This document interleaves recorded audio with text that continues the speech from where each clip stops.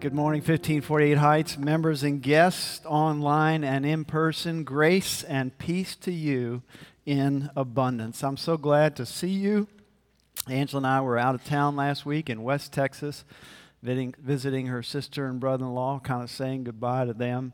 But it's always so good to be back with you. I've enjoyed seeing each of you this morning as you came in. You know, there's one I always just love to see. I think it's safe to say that he's our senior member. That's Gene Johnson. Gene, would you raise your hand there? I have a new title for Gene, the most dapper man in the Heights. Okay? He just looks awesome. But Gene, I was so inspired. Look what I wore for you today. All right? So good. When I was coming into the church building this morning, Carla Minnick was out exercising, and she said, do you have a good message today? How do you answer that? Yes. No, don't worry about it. Just skip. And then she came in later, and she said, I want you to know I'd come even if it was a bad message, okay? So that's always good to know, that doesn't all depend on the message. At 1548 Heights, our mission is to be a transforming church, changing lives for God and for good in the world as God transforms us into the image of Jesus. That just says it all. What we're about is seeking transformation among ourselves and being a transforming force for God and for good in people's lives and in the world. Today, I am going to preach another standalone message. I know I've been telling you that I'm going to start a series, but I was thinking, do I really want to start a series on Labor Day weekend? I mean, no one's going to be here, no offense. But, it's kind of a holiday weekend, and we got the blood drive going. And then the decision became easy for me because I was doing sort of my regular Bible reading, and I came across a passage that just really spoke to me and caught my attention. And I thought, boy, that's got a good message in it. And so I will start a series next week that I invite you to come to called Encountering Jesus. But today we're going to look at a passage in 2 Peter chapter 1, verse 3 through 15. You should have received a bulletin when you came in, and there's an outline there. If you find it helpful to follow along and fill in some blanks, that helps you kind of stay on track. And if you have your Bibles, I invite you to turn to 2 Peter 1, verse 3 through 15, as we unpack the word of the Lord together. I want to say a word about the context of this passage. We tend to think that early Christians, the early church, were just sort of enduring constant persecution. That really wasn't the case. It was more in waves. And there's no indication that when Peter writes the second epistle to the Christians scattered around the Mediterranean area and the communities of faith, that there's persecution going on.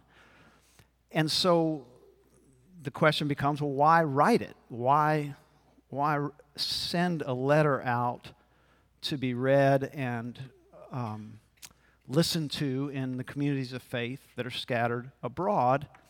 And I think because, partly at least, he's addressing something that is common to all Christians. And I will say that I don't think Peter or Paul knew they were writing Scripture. They weren't thinking this is going to be read through time, thousands of years from now. But he loved the people he was writing to, and I think in the timeless way that Scripture has, this speaks to us today. And so I hope and pray that this message, the words that we're going to sort of focus on and the words that I speak about it will be a ministry to you today. And so let's read 2 Peter 1, 3 through 15. Listen to the word of the Lord. Peter says right before this, to those who may grace and peace be yours in abundance in the knowledge of God and of Jesus our Lord. And so I think he's speaking here of God, the Father. His divine power has given us everything needed for life and godliness through the knowledge of Him who called us by His own glory and goodness. Thus He has given us through these things His precious and very great promises, so that through them you may escape from the corruption that is in the world because of lust, and may become participants of the divine nature. For this very reason, you must make every effort to support your faith with goodness, and goodness with knowledge, and knowledge with self-control, and self-control with endurance, and endurance with godliness, and godliness with mutual affection, and mutual affection with love. For if these things are yours and are increasing among you, they keep you from being ineffective and unfruitful in the knowledge of our Lord Jesus Christ. For anyone who lacks these things is short-sighted and blind, and is forgetful of the cleansing of past sins. Therefore, brothers and sisters, be all the more eager to confirm your call and election, for if you do this, you will never stumble. For in this way, entry into the eternal kingdom of our Lord and Savior Jesus Christ will be richly provided for you. Therefore, I intend to keep on reminding you of these things. Though you know them already and are established in the truth that has come to you, I think it right, as long as I am in this body, to refresh your memory, since I know that my death will come soon, as indeed our Lord Jesus Christ has made clear to me. And I will make every effort so that after my departure, you may be able at any time to recall these things. Thanks be to God for His Word and for His living Word, Jesus Christ. Peter addresses something that is common to all Christians, all communities of faith through all time. And here it is, the first sort of piece of unpacking this passage. Life can be tedious, and our faith can grow tired. Life can be tedious, and our faith can grow tired. Peter is writing not because of any particular circumstance. He's going to warn later about false teaching and things like that. But it's just a reality of life that our faith can grow tired. And we need replenishment and encouragement. And as you heard that passage, maybe you were thinking, oh my goodness, I've got to develop faith and goodness and patience and all these things, and you're almost feeling burdened. I mean, I've been there, right? It's like being flogged like a mule, work harder, be more for Jesus. No. When you unpack this, you'll see it's not about that at all. And so with this reality that life can be tedious and our faith can grow tired, Peter reminds us of the beautiful gifts we have received in Christ. Isn't it interesting? He said, I've sought to remind you. So much of the Christian life is simply being reminded. It's not necessarily hearing anything new or learning anything. It's just being reminded. He says, so this can refresh you. And Peter reminds us of the beautiful gifts we have received in Christ. And I want to just unpack these three particular gifts that we have through our faith in Jesus Christ and through what God has done for us in Him. And the first gift is God's power. God's power. His divine power has given us everything needed for life and godliness. Isn't that an extraordinary statement? God's divine power has given us everything needed for life and godliness. It's all there, God promises us. I have equipped you. I have poured into you my power. That's an extraordinary promise. I ran a quotation in the midweek bulletin or newsletter last week or so, which means none of you read it. We do that so that none of you will read, that we send it out so that none of you read it. No, some of you do, I understand. It says something like this: can we be faithful on our own? Of course not. If we could, we'd give ourselves all the credit. It is only through the power of God in Jesus Christ, through the Holy Spirit, that we can live faithfully. And so Peter says the first gift I want to unpack for you is that God has given you power in Him. There's a point in Paul's letter to the Ephesians where he just kind of erupts in a doxology, a word of praise.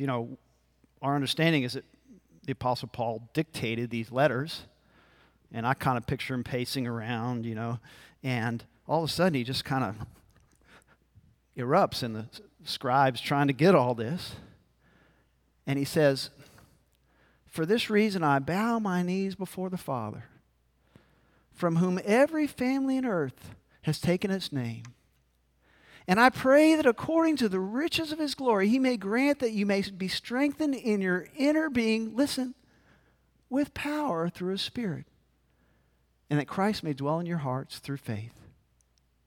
I pray that you may have the power to comprehend with all the saints what is the length and breadth and height and depth, and to know the love of Christ that surpasses knowledge. And now to him who by the power at work within us is able to accomplish abundantly far more than all we can ask or imagine. To him be glory in the church and in Christ Jesus to all generations forever and ever. Amen." All right, where was I then? Okay. 3 times he says, "I want you to know that in Christ you have this power from God. And you're not on your own." Angela ordered me to listen to an audiobook recently on marriage. Oh, Lord. When your wife says, "I want you to listen to an audiobook on marriage," you sort of, oh boy, here we go, But she said that, obviously, because we can all hear things that we ought to strive to be and do better, etc. But that wasn't the reason. It was such an extraordinary story. I want to show you the book here.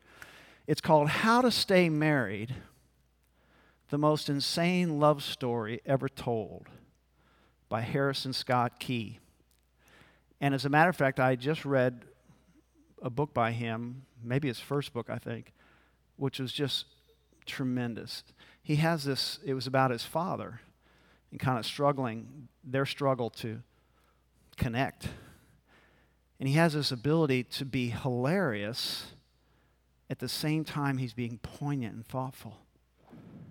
And so if you ever listen to an audiobook that you just love, you're trying to find ways to drive more, because I always do that in my car. Have you ever thanked God for traffic? And so I was just driving around listening to this. But without giving you the whole story, because you are going to listen to it, I know. He and his wife experienced a betrayal and a great deal of pain and tumult in their marriage. And they had every reason to call it quits. And both of them wanted to call it quits.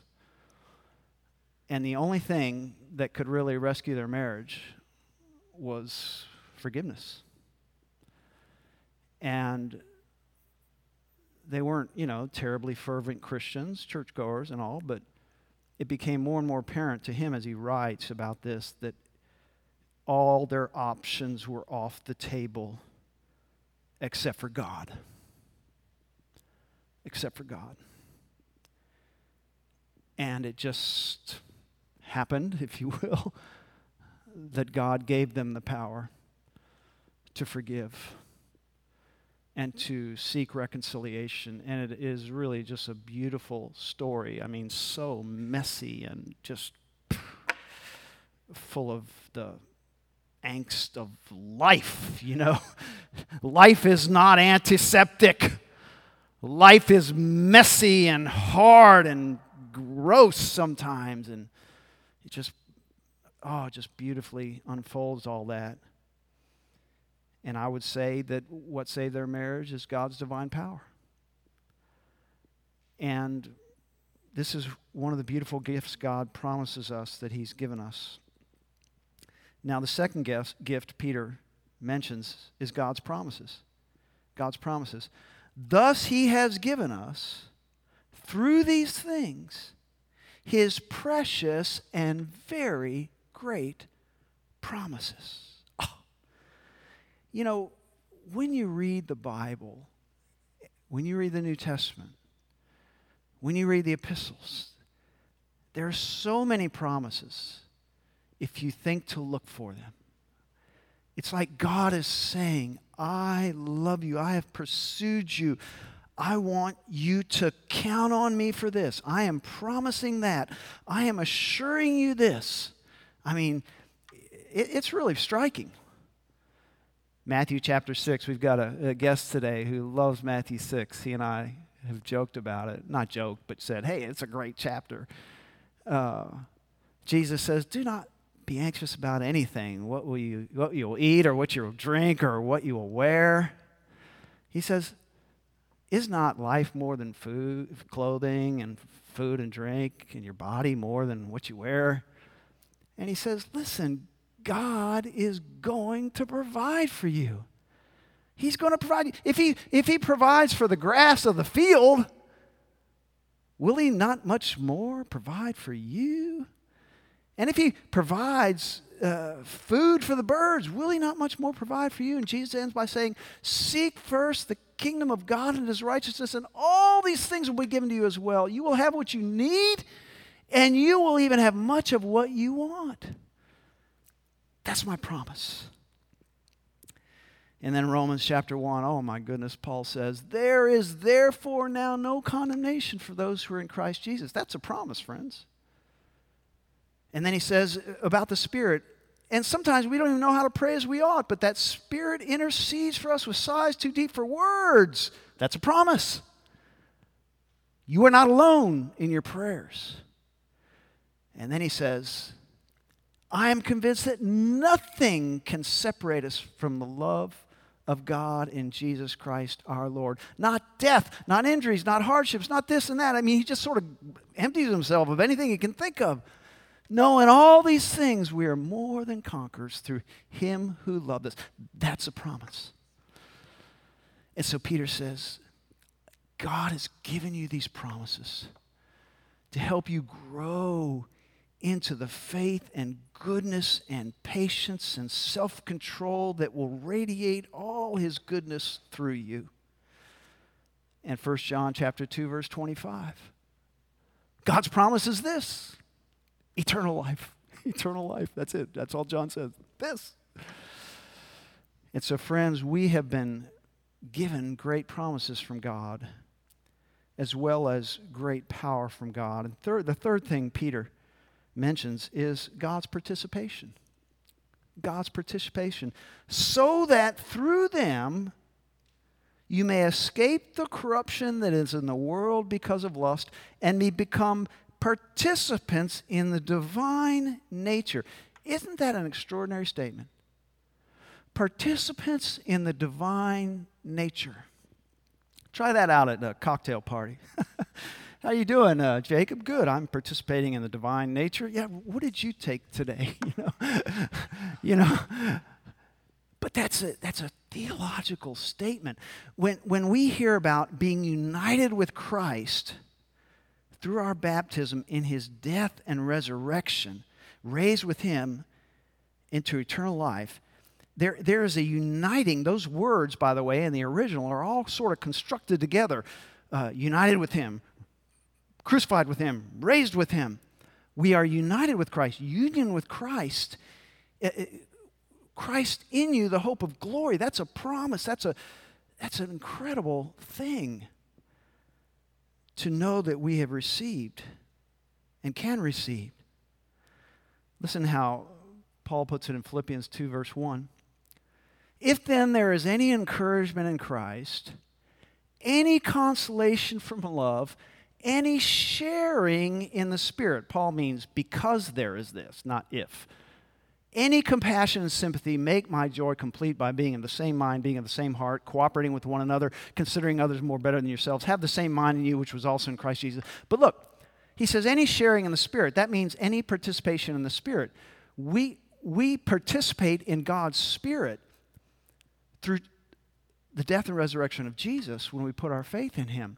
That word for sharing and the word for participation is the word koinonia, which is usually translated fellowship. And when we read fellowship, we think casseroles or brisket.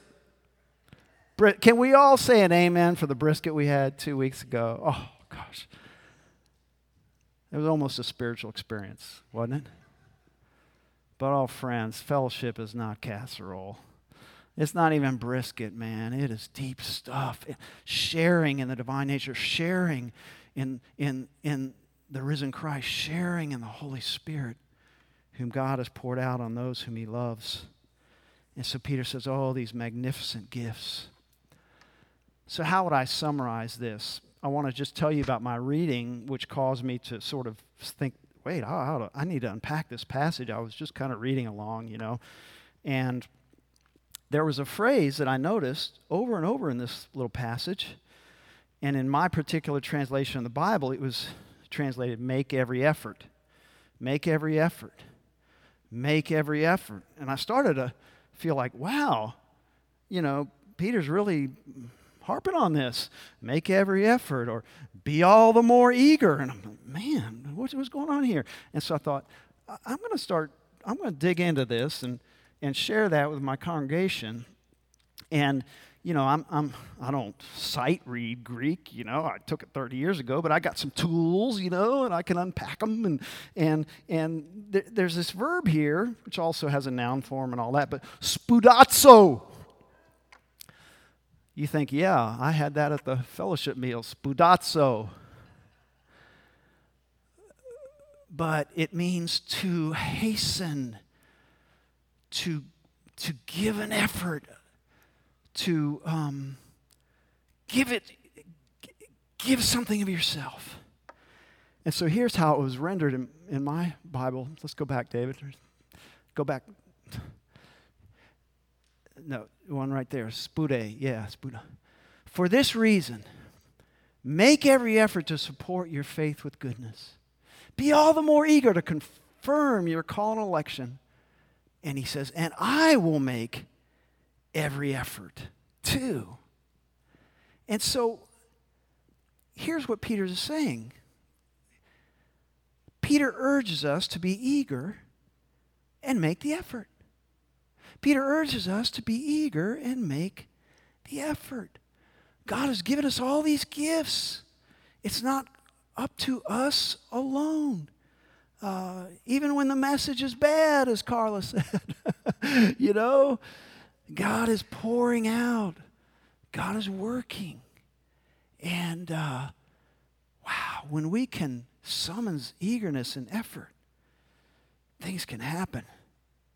Which brings me to a book that the Tuesday night book study group, small group, is talking about this go-round.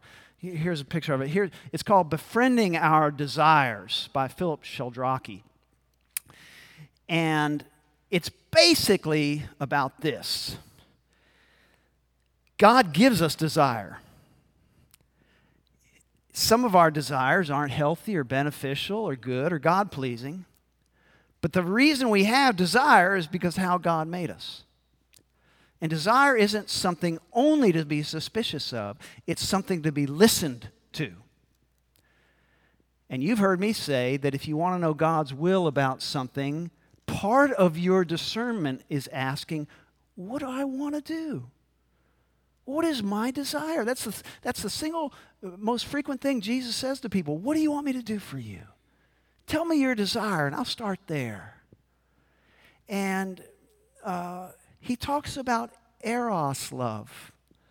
Many of us are familiar with phileo love, friendship love, philanthropy, etc. And then agape love, the big one, self-giving love, the love of Jesus. And eros love, from which we get erotic, and we usually think about sexual love. Oh, well, that's not for Christians. No. Eros is this energy within us that causes us to want and to desire and to strive. And so, don't just discard that. Examine it. Utilize that. And here's some things that Sheldrake talks about. Do you see God as static? Well, God is not static. God is dynamic. Maybe that's where you're stuck. Are you stuck in a spirituality of duty only? Got to do my duty, flog the mule, summons the desire. Or can you think about a spirituality of love? Do you see desire, eros, as an obstacle to overcome? or also as a sign of deep yearning? Wow. Wow. And so when Peter says, make every effort, be all the more eager, I think he's touching on this. Not that he's referencing this directly, but there are things in you which God can bring out. And Sheldrake says this: to desire fully to be with Jesus is to allow oneself to risk sharing who Jesus really is, sharing in that, and thus in a process of stripping away more superficial desires. Can we approach God and say, you know what? I'm risking that you're going to take away or weaken some of the desires that I really hold on to. But I have to trust that you are going to you're going to alert me to those that are better and deeper. And then he says this, next one. At the heart of all of us is a center that is a meeting point where our deepest desires, and God's desiring in us connect and are then found to coincide. And I think that is what the psalmist is talking about in Psalm 37, verse 4, when he says, delight yourself in the Lord, and he will give you the desires of your heart. The two come together. In closing, para terminar, this is a picture of the little default slide I've been using. Someone has tried to render the Trinity, God the Father, God the Son, God the Spirit, okay? You can't render the Trinity, right? Can we all agree on that? Is everybody awake? Is it all okay? There's some grapes in back. I find them very invigorating. But the reason why I love this picture is because look at the dynamism. This is not static.